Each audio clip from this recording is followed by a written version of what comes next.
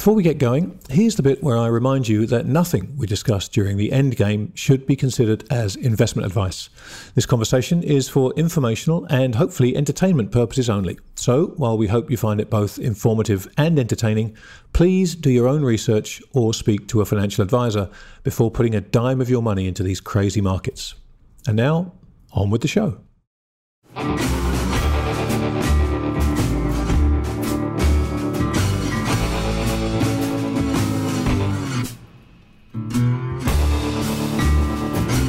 Welcome everybody to another edition of The Endgame. Our search continues for the answers, Bill. Joining me as always, Bill Fleckenstein. Mate, how are you? I'm doing just fine, thank you. And given that our prior podcast was with Russell Napier, who has a rather radical viewpoint now compared to where other folks have been regarding inflation, it's just wonderful to be able to talk to Lacy Hunt, who's been so right on the other side of things. So it's going to be great to have these two podcasts sandwiched next to each other. Yeah, exactly right. And so our guest this week, as Bill just said, is Lacy Hunt, who has been extraordinarily right, extraordinarily strident about his views for, I mean, to my mind, a couple of decades now. I mean, he's the one guy, 3 decades, 4 decades, maybe, who knows? No, four and a half. I mean, when he listed, a long time. It's a while. It's an amazing batting average. And no matter what arguments have been put up against him and his partner Van Hoisington, these guys have stayed solid. They've stayed firm. They've stayed resolute, and they've stuck to their guns. And dear God, they've been right this whole time. So I think what Bill and I want to try and find out from Lacy is: are they still there? Are they still on that bandwagon? Do they see any signs that might shake them off it? And if so, what might they be? So, what, as Bill said, what better bookend to our last podcast with Russell Napier than to talk to Lacy Hunt? So why don't we do that? Let's let it roll. Let's do it. Lacy. Hello. How are you? Very well, thank you. How are you, Grant? I'm very well. And let me introduce you to Bill Fleckenstein. You haven't met before, I'm surprised to hear. Nice to meet you, Lacy. I was lucky enough to have dinner, beers with Van and a couple of Jim Grant and a couple other guys one time. I was speaking at a Shad Row conference, and that was a real treat. And obviously you guys are on the same page, but I've been running money about as long as you guys have. So I remember your firm back in the 80s and 90s when Van first started making his calls. Pretty impressive. Well, I've been in the business 52 years. Wow, 52. I went into the Federal Reserve with my brand new PhD when I was 26 in 1969. And Arthur Burns was chairman of the Fed. I was at the Dallas Fed. Bill Coldwell was president. And when I left the Dallas Fed to go to Chase Econometrics to work on large-scale models with Mike Evans, Chase was a subsidiary of Chase Econometric was a subsidiary of Chase Manhattan, which was run by David Rockefeller, who I did a number of projects for during my tenure there. So I've been around. you have been around. And the amazing thing, Lacy, is and this is something that Bill and I really wanted to pick your brains about, and that is, of those 52 years, a big part of that time, you and Van have had this bet on, essentially, which is a rodeo ride that so many people have been shaken off along the way. And you guys have, what Bill and I were chatting privately before this, what we think is arguably one of the greatest trades of the century that you guys have managed to put on. And so, I know Bill had a couple of questions that he wanted to ask you about that. But rather than try and paraphrase them, I'm going to let him ask them himself. Okay, I want to tell you all something you may not. Van was in the 70s. Van was at Texas Commerce. I was at Fidelity in Philadelphia, which was the largest bank in Philadelphia. And I was running the commingled fixed income fund in the trust department, and he was doing the same at Texas Commerce. And both of us, independently of each other, went into cash equivalents and set out the bear market of the 70s. In fact, there have been quite a few articles about the fact that I call the bear market of the 70s and the bull market since then. Not an easy thing to do. No. Many people don't realize that there was about a 40-month bear market, mini bear market. in the late 80s, and we sidestepped that as well.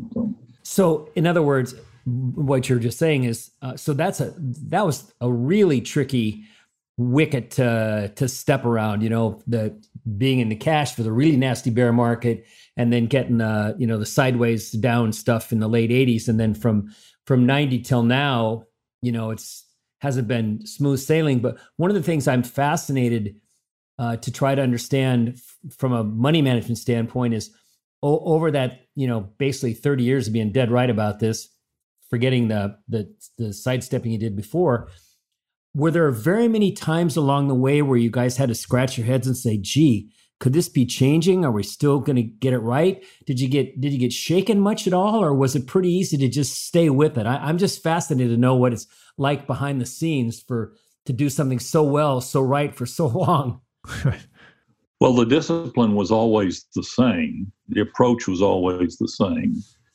And what Van and I have said to our clients repeatedly is that we're going to take a multi-year horizon here, at least 3 years or longer, and that we're going to stay focused on the trends and inflation. Now, we're treasury investors only, duration managers. Not many people do that. And we had an advantage that the uninformed don't understand. There is no standard measure of value for the stock market. There are many competing measures, but there's none that prevails. In the bond market, there is a standard, and it's known as the Fisher equation. And the Fisher equation was developed in his famous book in 1930, Theory of Interest. And it says that the risk-free long rate is equal to the real rate plus expected inflation.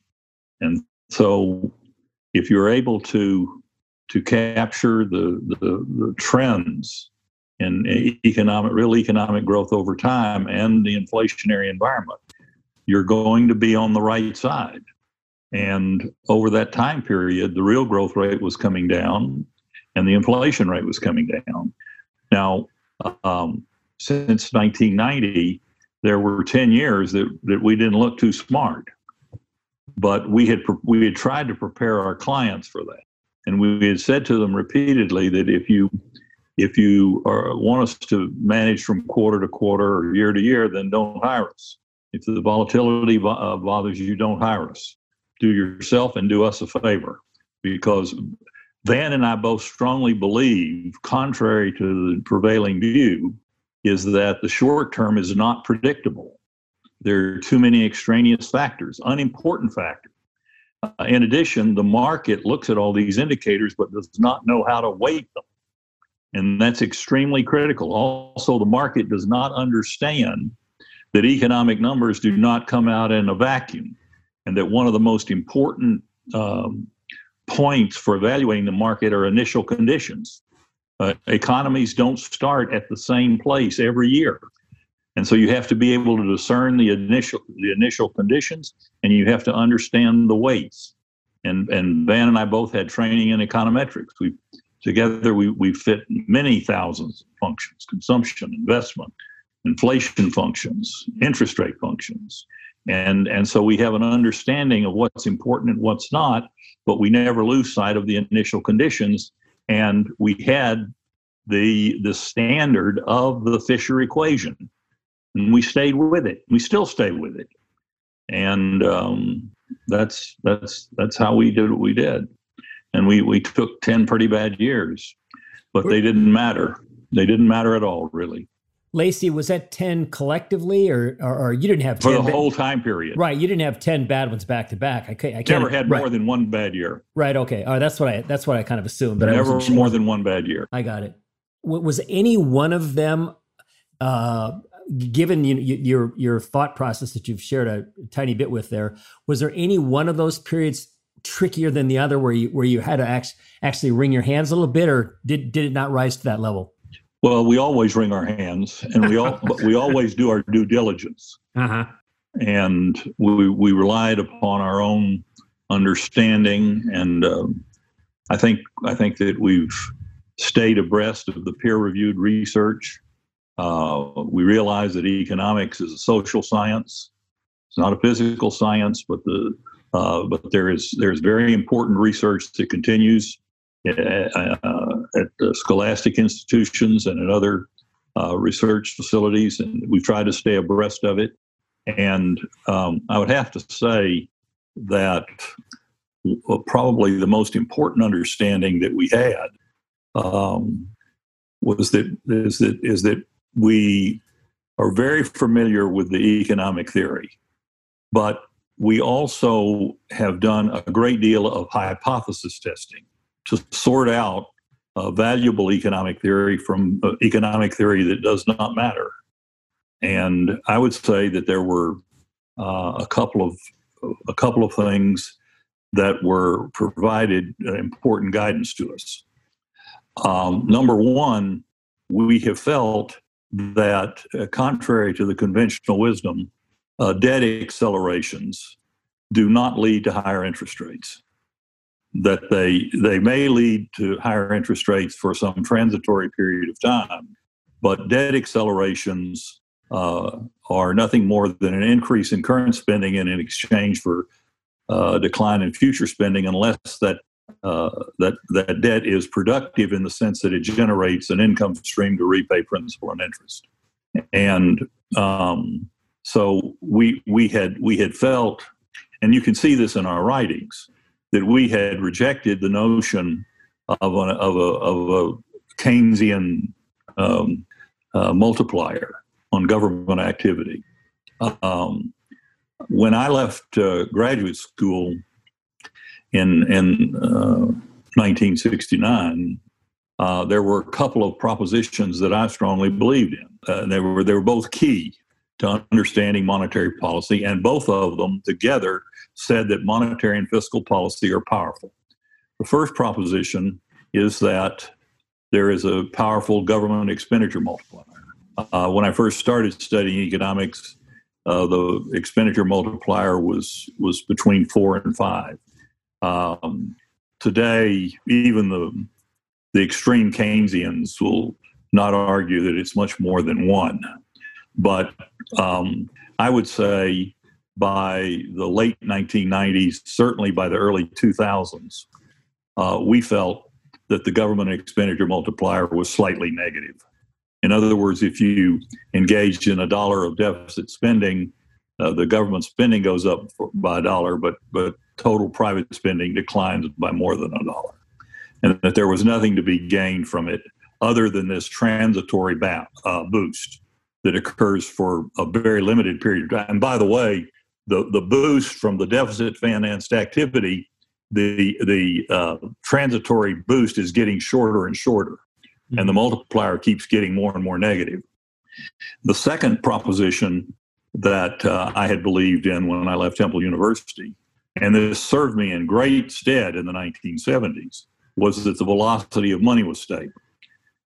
So in the 1970s, money supply growth was 10 and nominal GDP was 10, because that was the time period in which Friedman was operating. And the empirical evidence that was available to Friedman said the velocity of money was stable. However, in the early 1980s, it broke out of that stable range. And we were able to pick that up. And we have felt that in highly indebted economies, the velocity of money declines. And I will tell you that if you read Fisher's great article in 1934, his mea culpa, the article that he wrote to explain why he missed the Great Depression so egregiously, one of the things that he said is that he had assumed that the velocity of money was stable, but in highly over-indebted economies, the velocity of money falls. And so what happens when you become extremely over-indebted, monetary policy's capabilities become asymmetric. If the Fed wishes to tighten conditions, the monetary policy still works.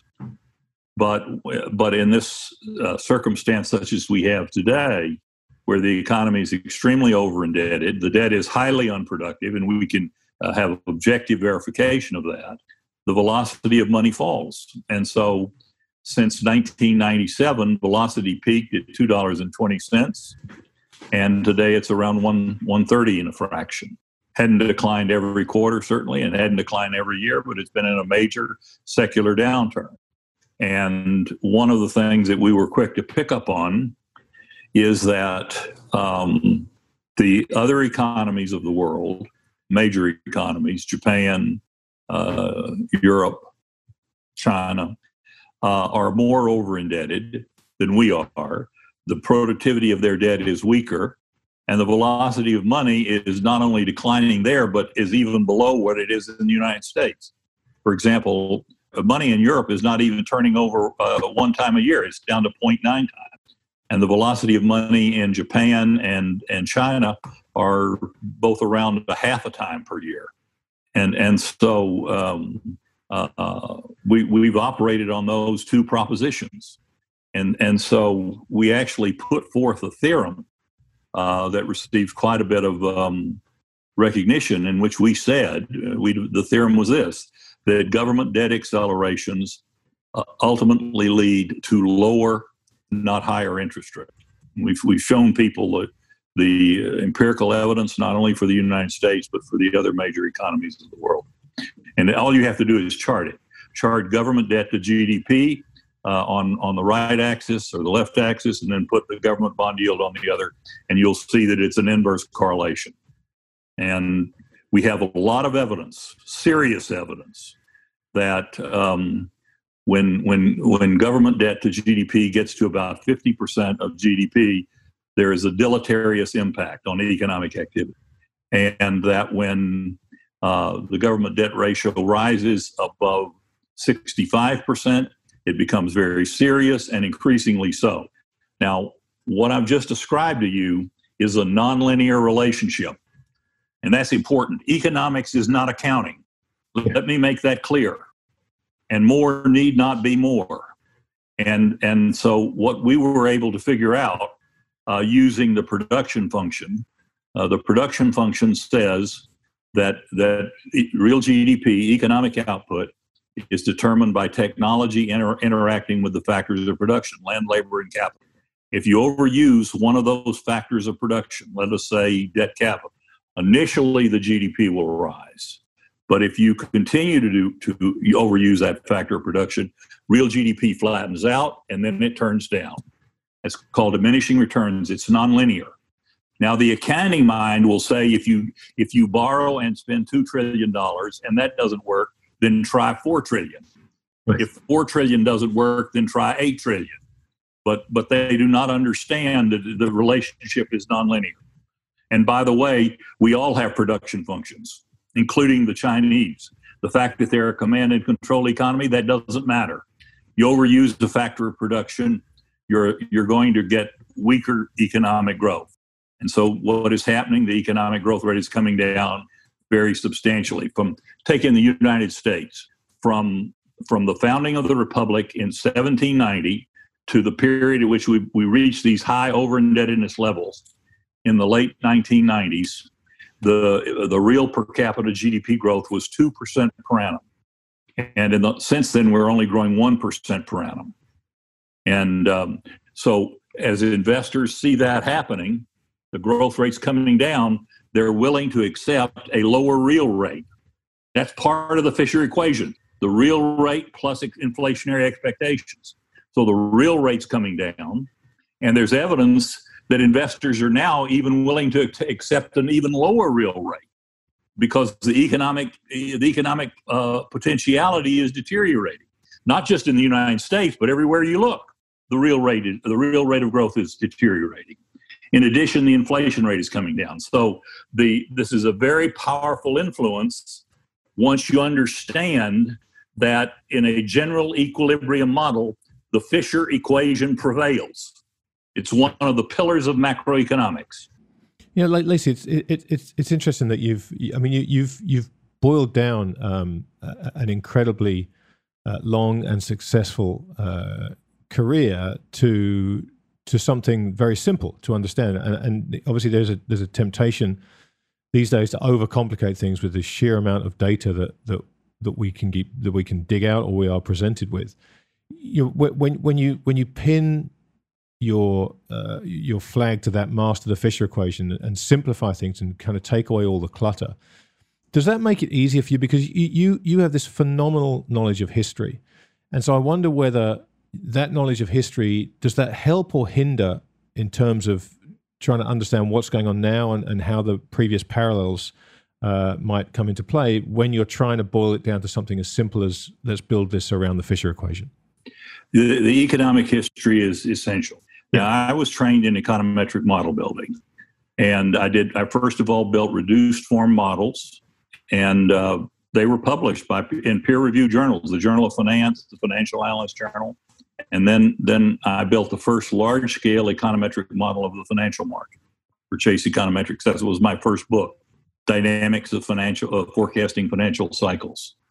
One of the biggest mistakes that I made in the earlier models was that I estimated the parameters over too short of a time period. In fact, all of the early work of Friedman, most of the other economists of my generation and the generation before me were basically estimating parameters from early 1950s forward. So by the 1970s, you had 20 years of data. And then by the end of the 80s, you had 80 years. And where those models went wrong is that data sample was too limited. And so it became apparent that we needed to look at all of the data. And so in part thanks to Friedman, part thanks to funded research at the National Bureau of Economic Research, we have the monetary data and the outline of the national income and product accounts from the 1870s. So one of the things which we did was to test our hypothesis from 1870 forward. And my view was that if a proposition is valid, then it should hold up regardless of whether you have an income tax or you don't, whether you have a central bank or whether you don't, whether you're on the gold standard or whether you're not on the gold standard, or whether you're on a fixed exchange rate standard or a floating rate standard.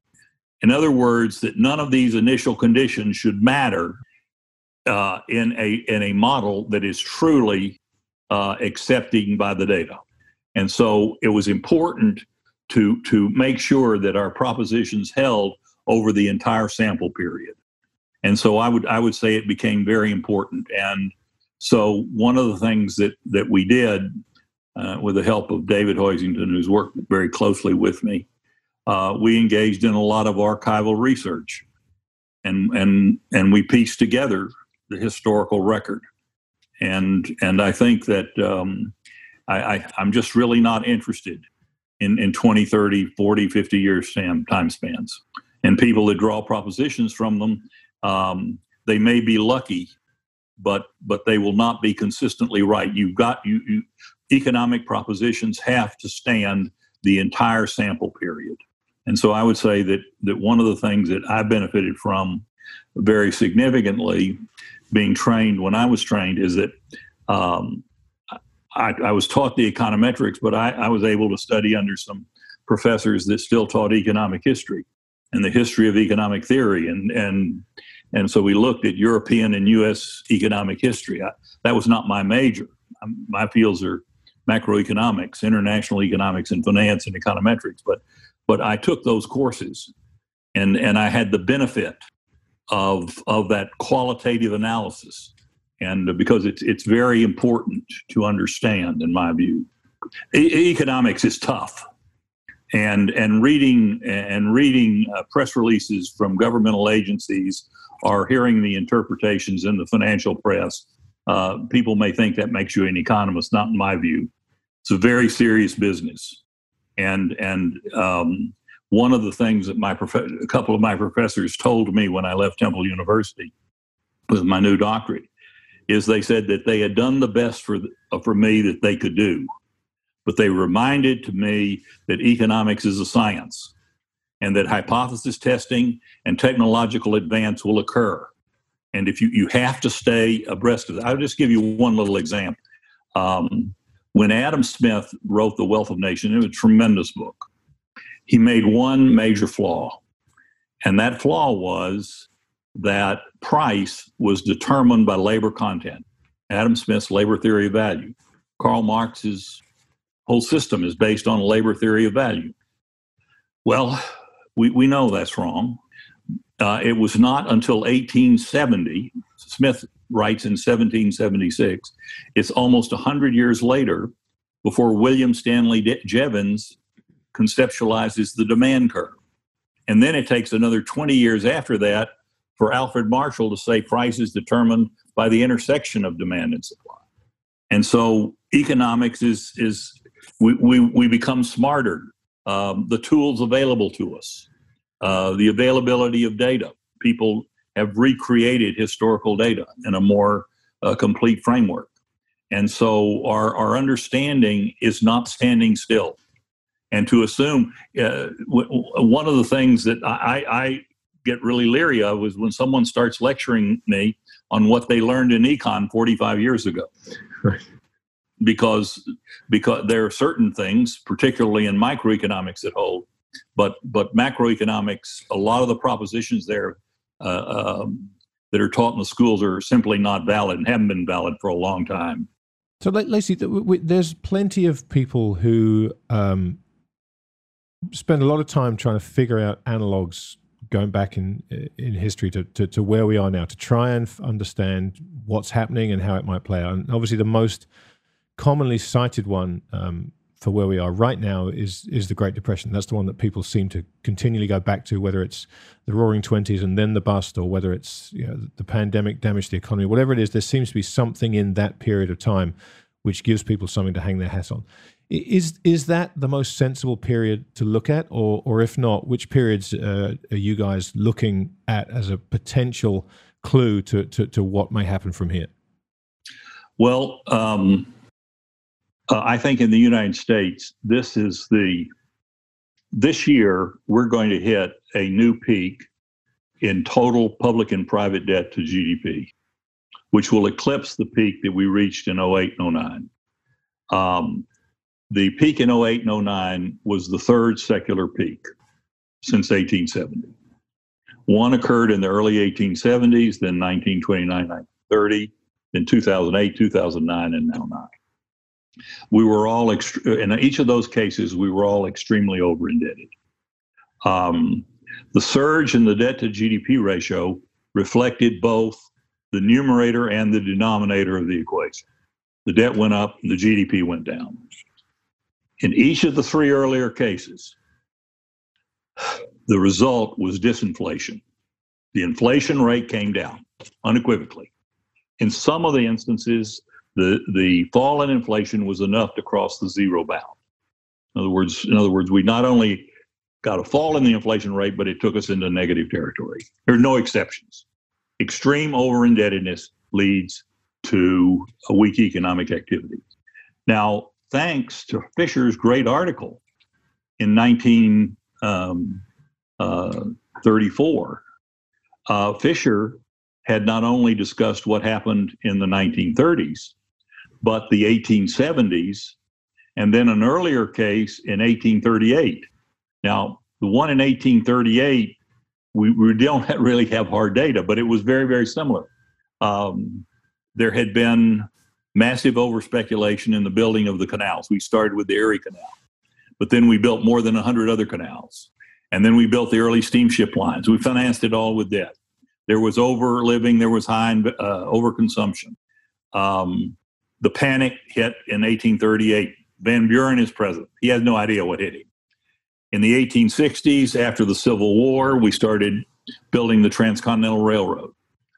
This was done on debt. Then we built the feeder lines. We first of all built the Central Route, Transcontinental Railroad. Then we built the Northern, the Southern routes, feeder routes, the industries that fed the railroads. There was overconsumption, overinvestment. Grant is president. He is no better equipped to deal with what happens to him in 1873 than Van Buren was equipped to deal with in 1838. And then we have 1929. The economy was even more indebted than in those two previous cases. but the consequences were the same. We had disinflation, and in some cases, the disinflation was severe enough to lead to deflation. Now, after 2008, 2009, contrary to the 1870s and the 20s and 30s, we were not able to deleverage the debt and get it back to normal. We managed to bring it down somewhat. And here the pandemic is hit, and we have now established within 12 years a new peak going all the way back to 1870. And that's not a good sign. It's a very bad sign, in my opinion.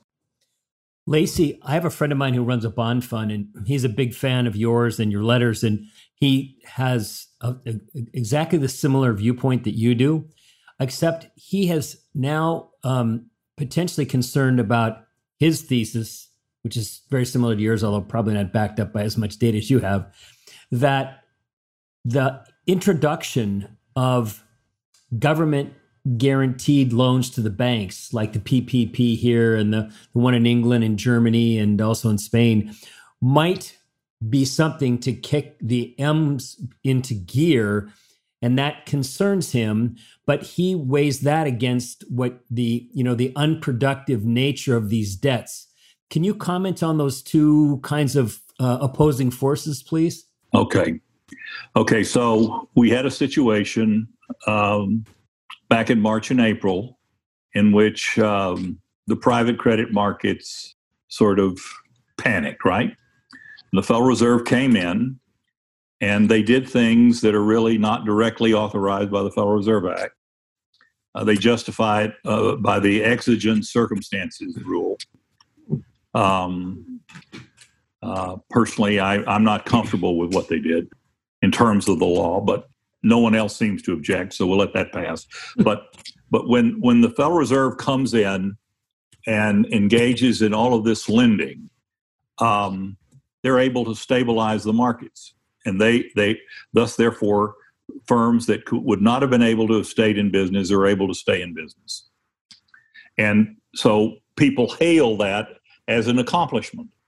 But we've seen maybe 24 of these instances in Japan. And we've probably seen close to 12 instances in Europe where firms really were not worthy of credit, but through heroic efforts, it's a term that Charles Kendallberger used, a great MIT economist of an earlier generation. The Fed comes in and stabilizes the markets.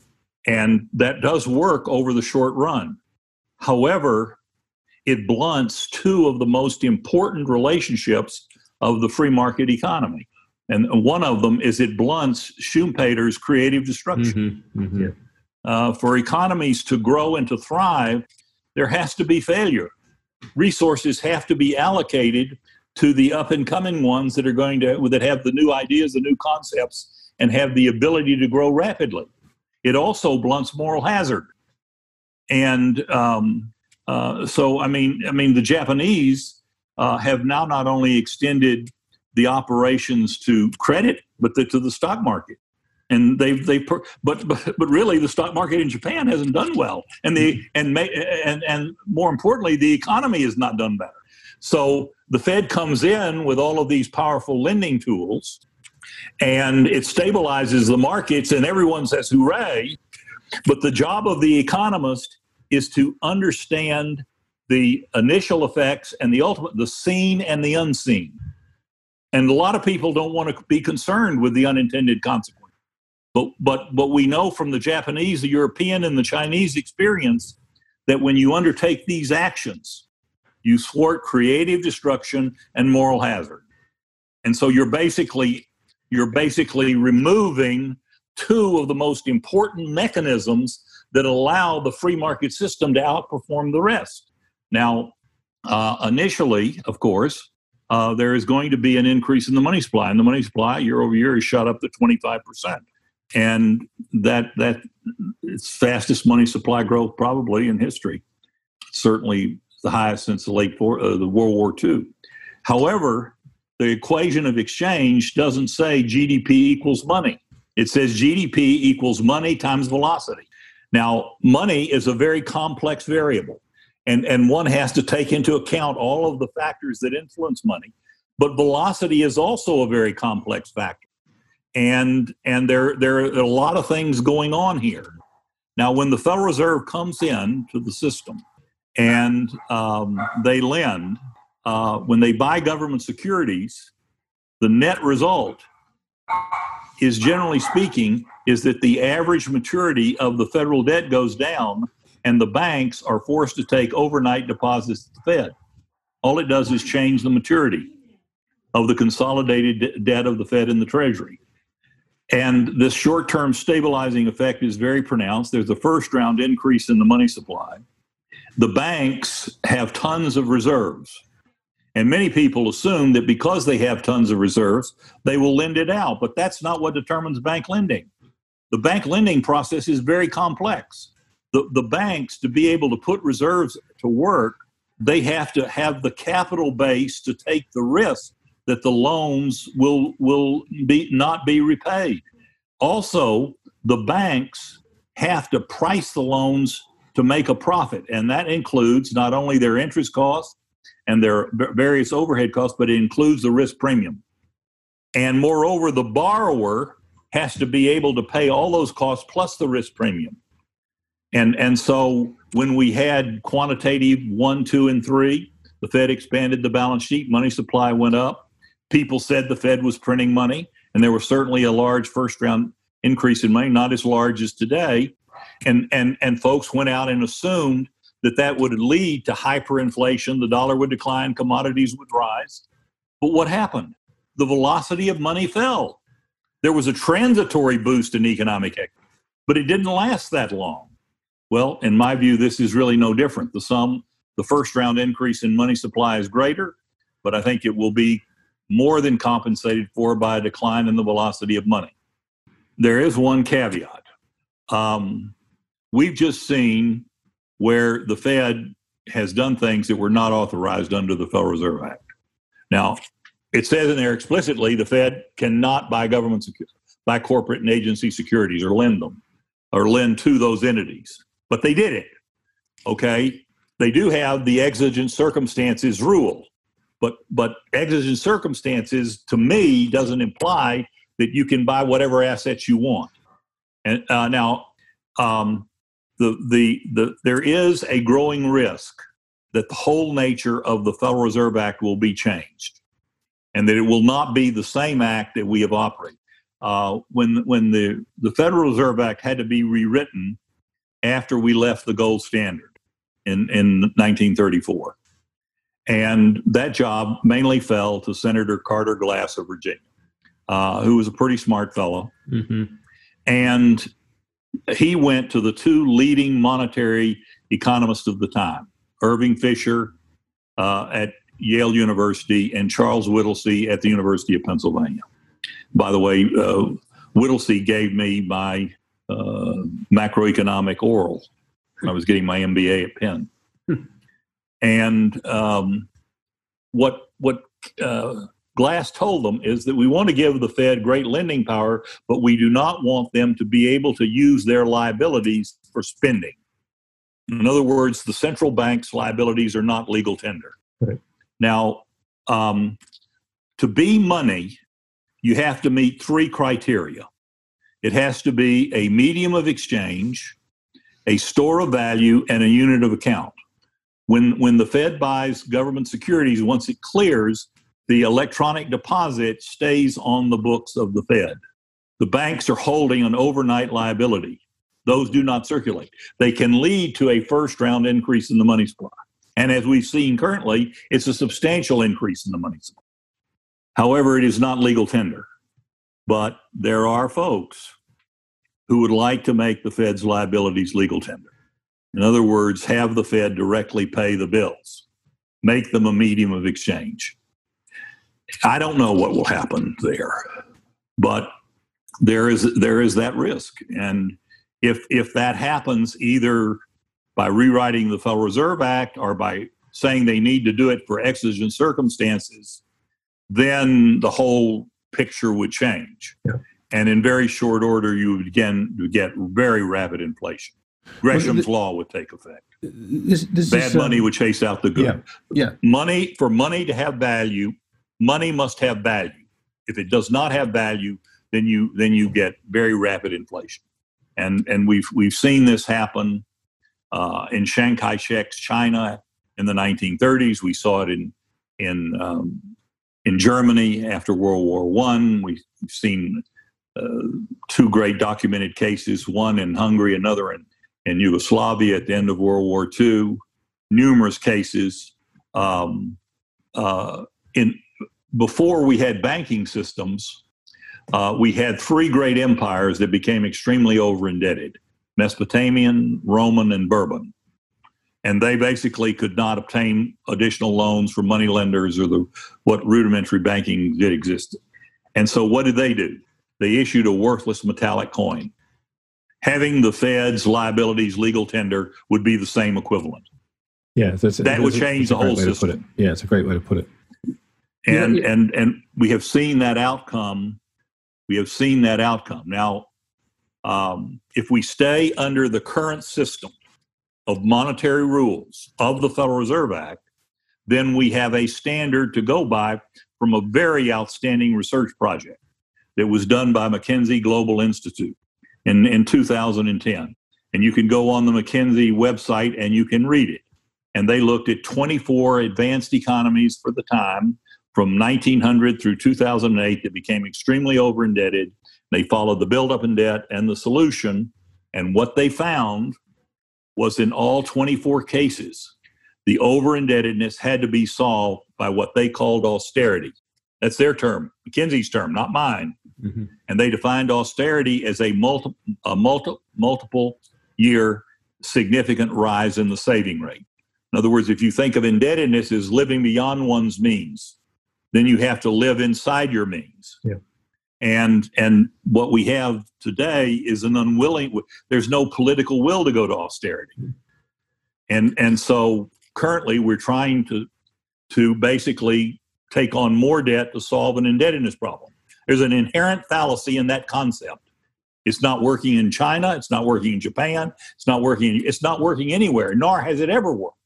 So ultimately there is some risk at some point in time that what I like to cross the Rubicon.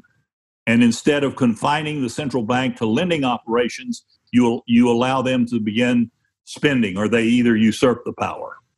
Lacy, let me ask you, because this brings up something that came up in our previous conversation with Russell Napier, and we got to talking about inflation. And Russell's point was that the change in the mechanism here, by which the government is now essentially going to the commercial banks, getting them to lend and guaranteeing them loans, and thereby making those loans contingent liabilities on the government balance sheet, that it changes the dynamic here, that a lot of those loans are expected to go bad. Many of them won't be paid off. So you've had this huge credit pulse go into the market that's going to sit there, and Russell thinks that could be the final moment. And Russell, like you, has been on the disinflationary / deflation train for over a decade now. But he's seen something that has made him change his mind and start to think that this particular action, taking power away from the central banks and putting it in the hands of the government, may actually be the straw that breaks the camel's back. Do you think there's credibility to that, or what would it take for you perhaps to start thinking, okay, maybe we are going to see the end of this deflationary trend and we are going to move towards a more inflationary impulse? I consider the steps taken so far to be of relatively small value, a small amount relative to the economy, and not a continuing framework. But if you move to the point where you use the Federal Reserve's liabilities for spending, either to absorb losses for others or to purchase goods or services, the ultimate outcome would be inflation. I don't think we're on that path yet, but we might be. I think that the current steps are relatively unimportant, but they could lay the foundation ultimately, but not immediately. No. Lacy, I'm curious. I want to go back to Japan for a second, if I might. obviously they started their monetization scheme over there when their debt to GDP was probably the highest of the G7 countries, and now they've managed to absorb half of the, I'm not telling you anything you don't know, half the JGBs and a bunch of the ETFs. What's going to be the end game in Japan? I assume that the BOJ is never ever going to reduce its balance sheet. What's the end game once you go down that process? Do you have a thought about that? I have, and some pretty smart people have thought about it as well. I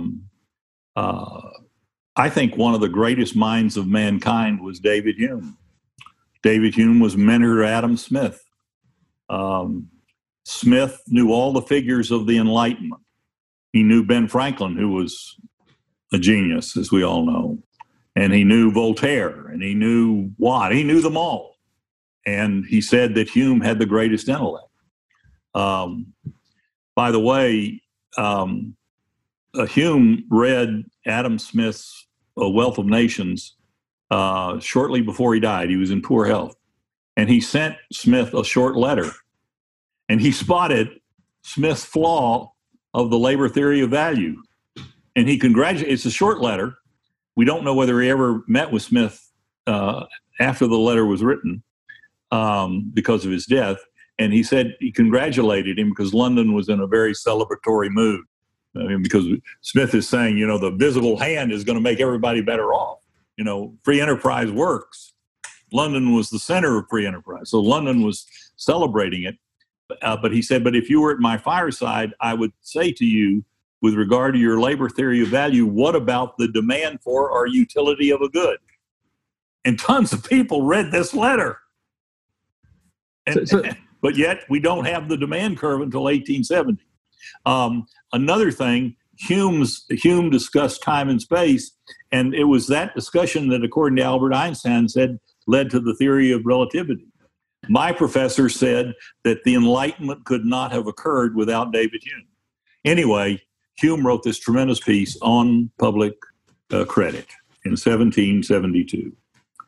And he said in there, if you do not control public credit, it will control you. And his final conclusion is that when a state has mortgaged all of its future revenues, the state lapses into tranquility, languor, and impotence. And now we have a lot of examples. And so you become weaker and weaker and weaker. And whether you manage to hold it together with high levels of indebtedness, or whether you try to use some sort of worthless instrument to pay the debt off, the system really doesn't work well under it. And what we have here, and really the thrust of where the modern monetary theory is going, people are talking about the technicals of MMT. The real flaw is that what creates economic prosperity, well-being, advancement is hard work, ingenuity, saving, reinvesting. The solution's not with the government. But you see, what we're looking for is some sort of easy governmental solution, which is not the way we achieved our prosperity. That's the fundamental flaw in MMT. And so government policy has failed, and so we're going back to the government asking for more of the same types of policy. But we're getting off into areas where the results could be even more catastrophic. In disinflation or even low inflation, it's not a good system. But if we start making the Fed's liabilities legal tender, everyone's going to be totally miserable in very short order. People will not want to hold financial assets, and then they'll only want to hold commodities that they can consume or trade for consumable commodities. You require double coincidental wants. Productivity collapses, the whole system begins to malfunction. And there are people that are willing to take that risk in order to get beyond the debt problem. And so we are moving into a time where the situation could become more volatile. But That is not today. We're not there now. We may be on the path, but we're not there. If I could ask a sort of a black and white question back to Japan for a second. I understand what you just said, but let's suppose for a moment that the BOJ goes to the Ministry of Finance and says, look, we're just going to exchange these bonds for a 200-year perp or some worthless asset, but it's an asset. But now they've basically expunged the debt in for all intents and purposes.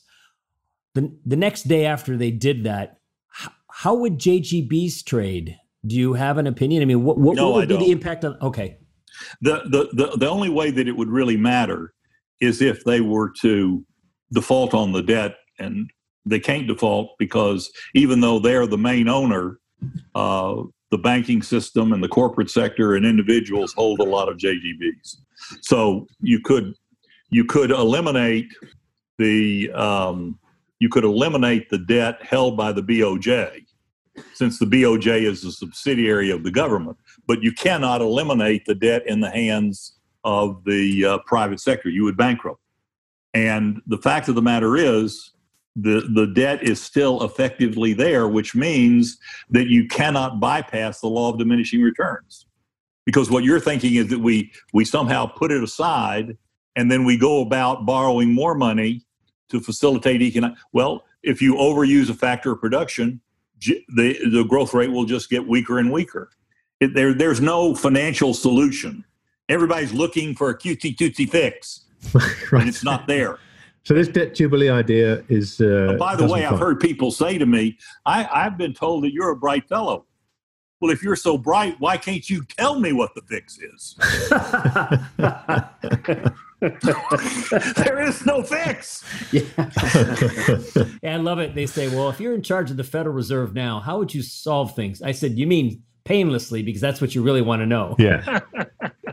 By the way, I don't get into these policy disputes. I'm in the investment management business, right. And so I don't make policy recommendations. But Lacy, so is there anything that would make you change your mind? Because I mean, maybe it's if we start to see the U.S. Treasury curve turn negative, how would that change your approach to this? Well, so let's go back to the Fisher equation. Fisher equation says the long Treasury equals the real rate plus expected inflation. So let's say we stay on this path under the current system. The growth rate's going to grind down. And by the way, if you look at the inflation-adjusted securities, they're negative. The real yields are negative, which is basically a way of investors saying that they're expecting the growth rate to deteriorate and maybe even be negative for a prolonged period of time. So the real rate's going to come down, the inflation rate's going to fall. So the Fisher equation does not have a zero bound. So the thrust of the Fisher equation is going to want to try to push the Treasury rates through zero. Now, the Federal Reserve has said they do not want negative rates, which to me is the same thing as saying is that we're hoping and praying we don't go into deflation. Now, if the Fed holds the overnight rate and the inflation rate goes negative, at that point in time, the real Treasury rates will start rising. You see, because we'll be stuck there. We'll be hunkered down close to. So if we still go to 2% negative, or the real Treasury rate will start rising. Now, remember that the Fisher equation has a counterpart for the corporate yields and the private yields. And that is the private yields are equal to the real yield plus inflationary expectation plus the risk premium. All right, if we go into deflation, the risk premium is going up. That's what's happened in Japan. That's what happened during the Great Depression. So at the point in time you go into negative inflation rate, the real Treasury rates rise and the private borrowing rates will rise even more, because in a deflationary environment, pricing power will evaporate and the risk premium will rise. Well, if you're working with a general equilibrium model, you're not going to achieve your equilibrium. You'll remain in a perpetual downward spiral. So ultimately, they may need to allow the zero bound to be cracked. So if that happens, and obviously we can talk for all we want about what they may or may not allow, but what we've seen in other sovereigns, I'm thinking particularly places like Germany, is a rush for safe assets, take yields negative nominally at the market side of things.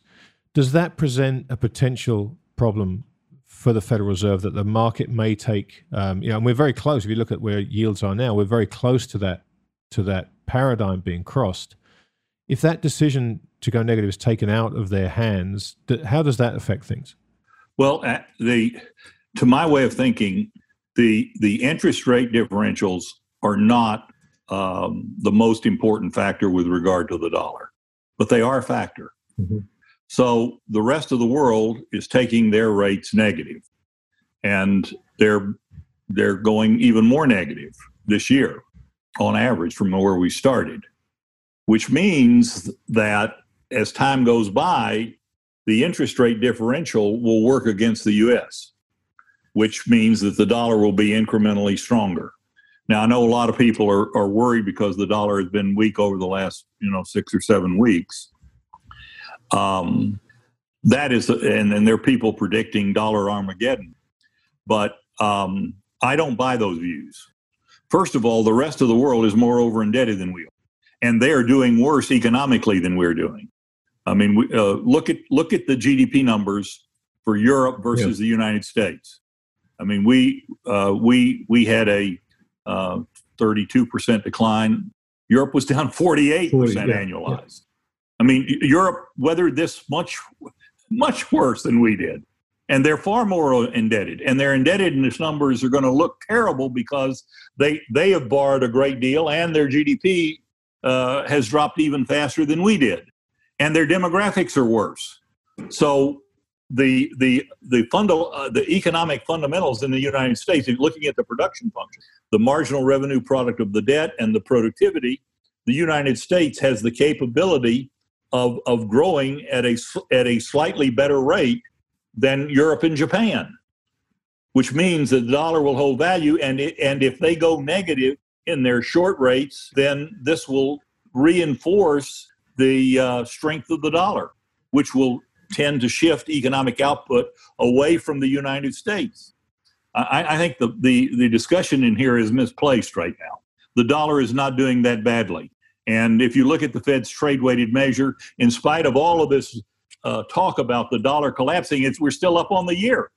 We're higher now than we were at the start of the year, and we're outperforming. In other words, this is a psychological episode, in my opinion. Yeah, I think it's not supported by the fundamentals. I think it's also a function of positioning. I think a lot of people got themselves hyped up on a dollar shortage thesis because of debt in the world, and got long it, and that hasn't quite played out, and it's just created some noise, and now everyone's taken a modest drop in the dollar as the end of the world, it seems to me.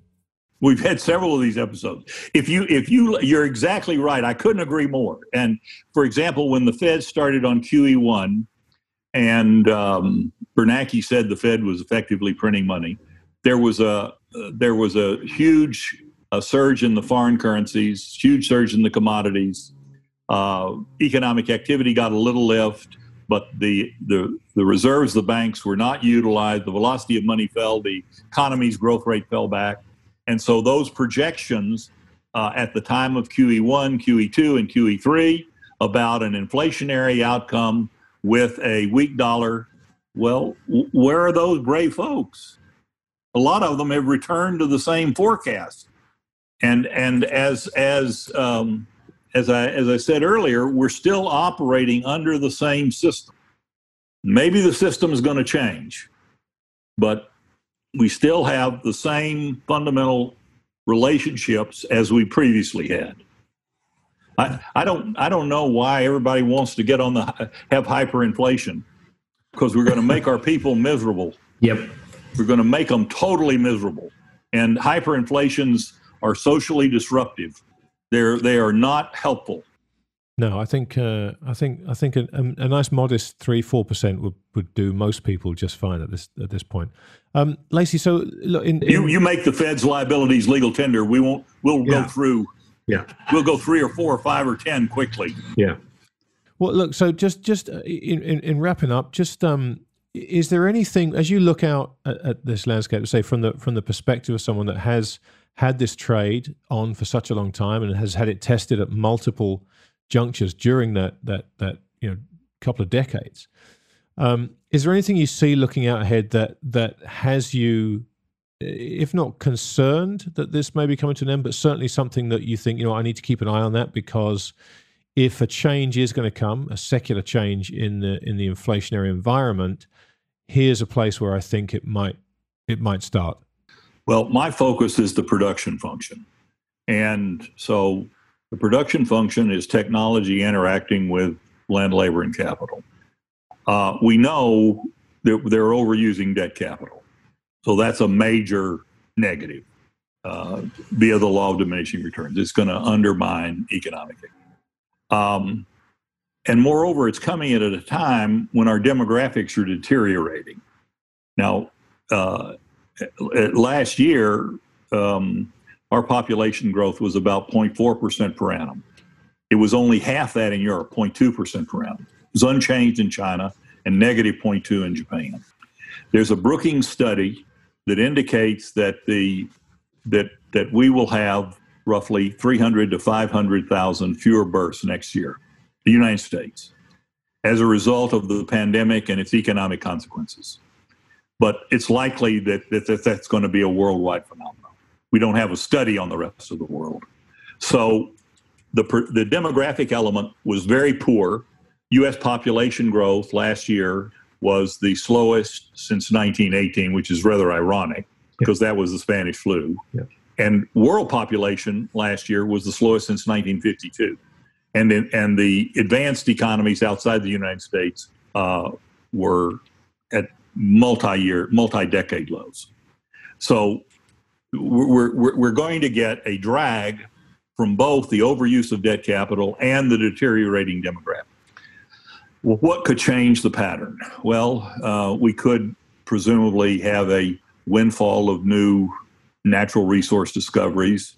I don't know what that would be, but the natural resource base really hasn't changed significantly in quite some time. So it probably will not be a factor unless we start harvesting minerals from outer space or something. And I wouldn't discount that in due course, but I don't think that's an immediate. Now, so that leaves the one element of technology. Bill Gates believes that technology will save us. And Bill Gates is a smart fellow.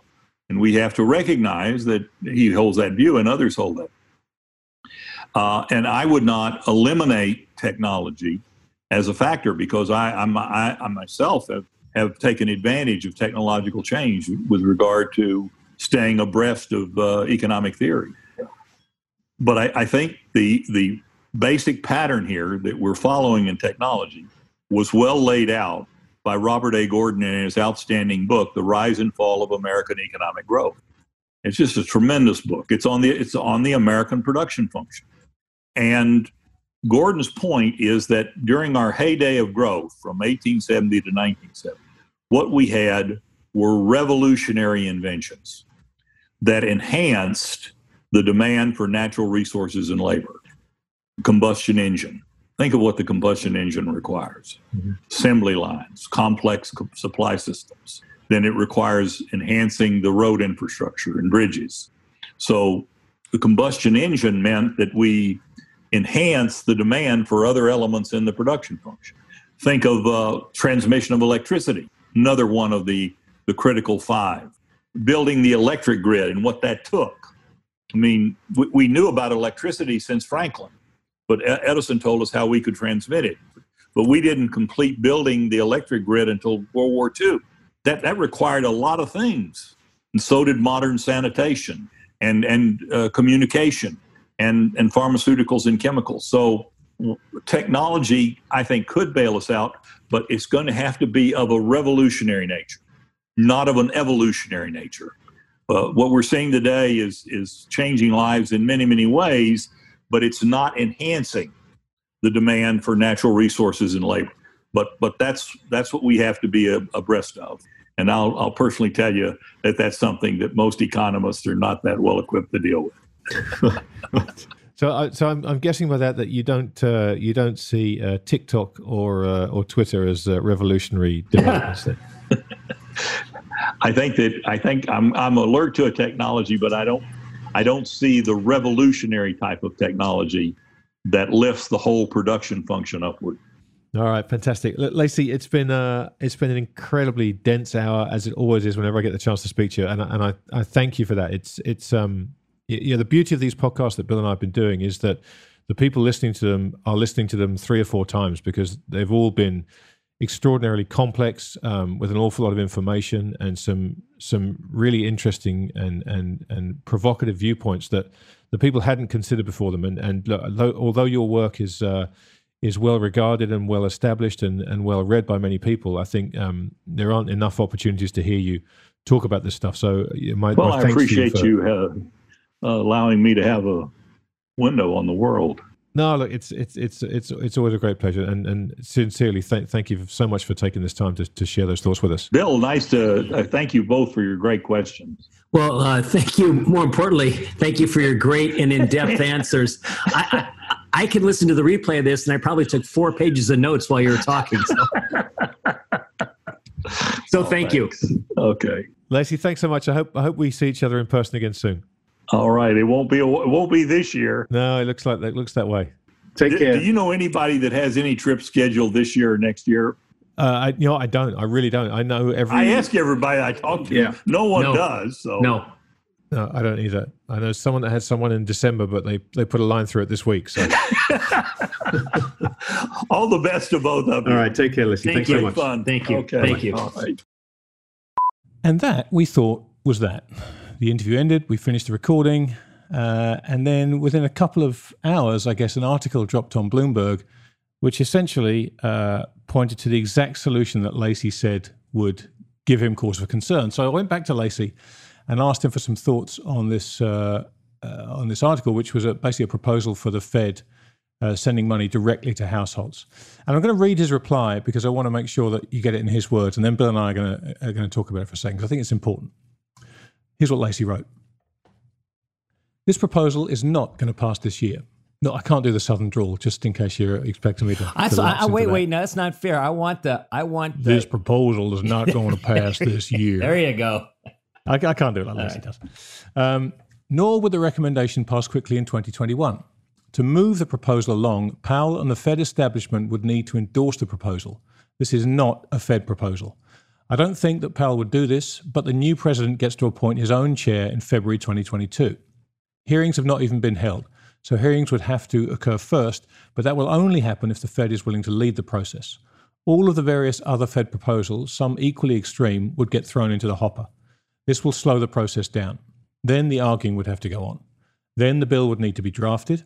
It would probably go through revisions, and then it would need to pass both House and Senate, and the president would have to sign it.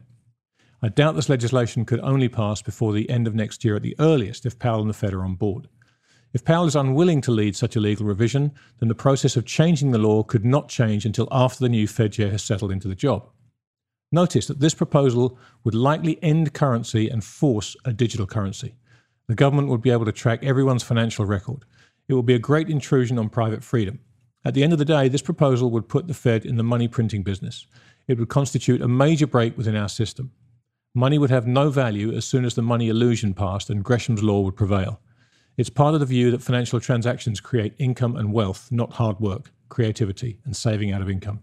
In other words, it would be the triumph of the free lunch school of economics. The US will at that point have achieved banana republic status.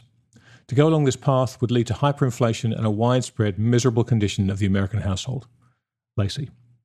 So, it's funny. It was the last thing we talked about on the podcast, pretty much.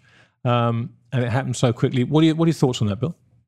Well, when I I saw that the morning after we'd finished recording the interview, and I was stunned because that was the very thing that he said was, you can tell, was his number one concern. I think that he makes an excellent point on how long it might take to actually implement that. Thus, perhaps it's not something we should necessarily worry about. But the only caveat I would make, because his reply was so well thought out, the only caveat I would have is that if we get some economic data or financial market problems that start to snowball, we all know that they will change course quickly. So it may not take quite as long as his logic would suggest, though I'm not really prepared to argue with him. I just know that these things can happen fast in a sloppy fashion. I think the more important point is how serious he takes that possibility and how bad it would be for all of us. So it's not something any of us would like to see, but it would certainly be a continuation of a lot of the wrong-headed policies we've seen for a long time, and it would finally be the end game, period. That's it. It's game over for bonds, stocks, currency, our currency. Not over, but real destruction for sure. Sure. Yeah, it's funny. I looked at the timeline too, which again, Lacy laid out in beautifully detailed paragraph, and thought the same thing. That's a long way to get through, but unusual and exigent circumstances. We saw how quickly they got the TARP through when they needed it through, and we saw how quickly that the Fed got into the direct lending business and how quickly they circumvented the junk bond rules. And these things tend not to take long. I understand that this is it comes down to the Federal Reserve Act, I presume, is what they would need, the bill they would need to get through. But one would imagine at that point that it would be very difficult for any politician to hold this thing up. That's what worries me, particularly when the Fed put the frightness on us. We know they'll do. They'll talk about the collapse of the system and the end of America as we know it. And when what they're trying to get through, to Lacy's point, is argue with the end of America. Right. Well, it's perversely, when I see the New York Fed talk about diversity and income inequality, when they're the engines of it. Some of the perverse irony is obviously lost on these people, but it's obviously potentially very serious. And given the fact that we're not doing a really good job of being able to get the economy back on track, whether you think we should lock down more or lock down less, the fact of the matter is we've allowed the politicians to make all the decisions. They're the least capable, and now they're managing every aspect of every business in America. And then you've got the possibility for lawsuits and what that's going to do to business. So all I'm trying to suggest is the chance for the economy to be really poor for quite a while is there. And that would be a precondition, I think, to have us get sent down this path. And that's why I think it's worthwhile to remember those two things together. Yeah, no, absolutely. The other part of it that's really interesting, obviously, is he's right. This would force a digital currency. And it makes you wonder, obviously, the Federal Reserve is and refuses to allow any currencies to compete with the dollar. So one wonders what would happen to things like Bitcoin, Ethereum, other digital currencies at the point where the Fed have imposed, or the US government have imposed, its own digital currency. I don't really see it necessarily. Maybe I'm missing it, but I don't really see it as necessarily a digital currency. I see it as a digitally delivered currency, which is different. We have basically our money in the bank is basically digital now. And you're just, this would just be a faster way to move it around, but we wouldn't go to the store necessarily and pay in Fed coin as opposed to green paper. No, but you'd pay on your credit card. It would just get, you'd be basically cashless. It would be a cashless society. It would move in that direction for sure.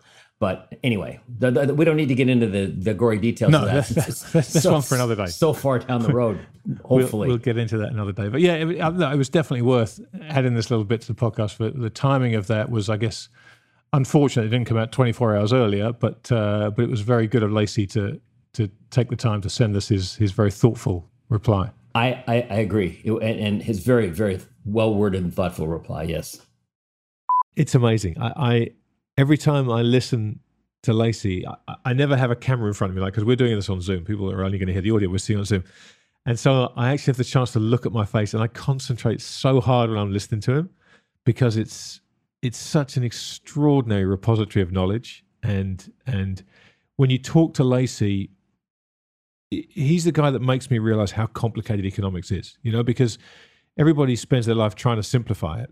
And Lacy will tell you what it is rather than what you kind of want to hear, and it's unbelievably. He kind of put people like him that have studied what they've studied, make economics sound like a legit science. Right, exactly. Whereas most of what we all hear that is considered economics is just pablum. It's the weight of the crowd believing the same thing that already happened in extrapolation. And when you look at the depth of the knowledge and understanding that he brings to the table, it's a totally different picture than most. I mean, obviously there are other economists in the world that are good at what they do, but there's a certain rigor there that I find missing in a lot of things. I think it was interesting that several times he mentioned the potential for the Fed to have its charter changed, or said differently, turn liabilities into money. And he mentioned it enough times that it sounds to me like that's one worry that's out there on his radar for sure. And it seems to me that Russell Napier's observation that if these governments start getting into the subsidization and do the loan guarantees, that's sort of a backdoor way of turning those liabilities into money. But we'll have to see how far this goes. Yeah. So far, it's a bunch of one-off programs, and whether it gathers steam or whether they just go in and rewrite the Federal Reserve Act, and they're trying to get them to the lobbying effort amongst the liberals is to get the Fed to try to work on diversity. Yeah. Well, if they start doing stuff like that, then his worst fears, and I guess all of ours collectively, will be realized. Well, and the ECB are taking on climate change now as part of their mandate. Right. So forgot about that. Yeah. But this is it, right? This is what's so fascinating, because the solutions that are required at this point, no matter you talk to James, you talk to Russell, you talk to Mike Green, you talk to Lacy, the solutions are getting more complex and more dramatic almost by the day, right? The things they're going to have to do to try and solve this problem now. Because and rewriting the Federal Reserve Act is a big one. I think that'll be an easy one for them to do, frankly. I think they'll do that in 5 minutes. Yeah. The next time the market gets busted up badly, I mean, I think that could easily happen. What the search is for, and he pointed out it in not so many words, is what everyone wants is a painless solution. Yes. Yeah, it's your point was great, actually. Yes. Yeah. We're strung out on heroin, and yes, we tried alcohol and some Percocet, but now we're even more messed up than before. So can you make it all go away without any pain? Yeah. That's kind of, we've been kicking the can so long on so many different that the simple or not too painful solutions don't exist. It's a great point, right? Because we all know there is a very straightforward solution to all this, but that's the part where people stop thinking about, because we all know that it requires immense amounts of pain. You mean we should let the markets clear? Yeah, well, God forbid that should ever happen again, right? I mean, that would be the one thing they're trying to stop. But it's fascinating, right? To talk to Russell and Lacy back to back, two guys with an extraordinary weight of intellect. It would be fun in a while down the road, if it looks like the landscape is changing in some way, to see if we could cajole the two of them to come on together. Now that would be something to listen to, particularly if the landscape starts to change. Yeah, exactly right. I give us a fighting chance of being able to convince them to do that. I think that would be interesting. Well, mate, we've reached the end of another episode. We're racking them up now, and each one is more thought provoking than the last. I'm loving this series. Yeah, me too. This has been extremely educational for me. All right. Well, listen, thanks to you for sticking with us and listening to this series. I'll make my usual plea. If you wouldn't mind taking a couple of minutes to rate and review us on iTunes, it would really help us. Between now and the next episode, if you don't follow us already on Twitter, you can do that. You'll find me at TTMYGH. And I'm at FleckCap. Yes, he is. And he will be there tomorrow at the same name as well. Thanks for listening, and we'll see you next time.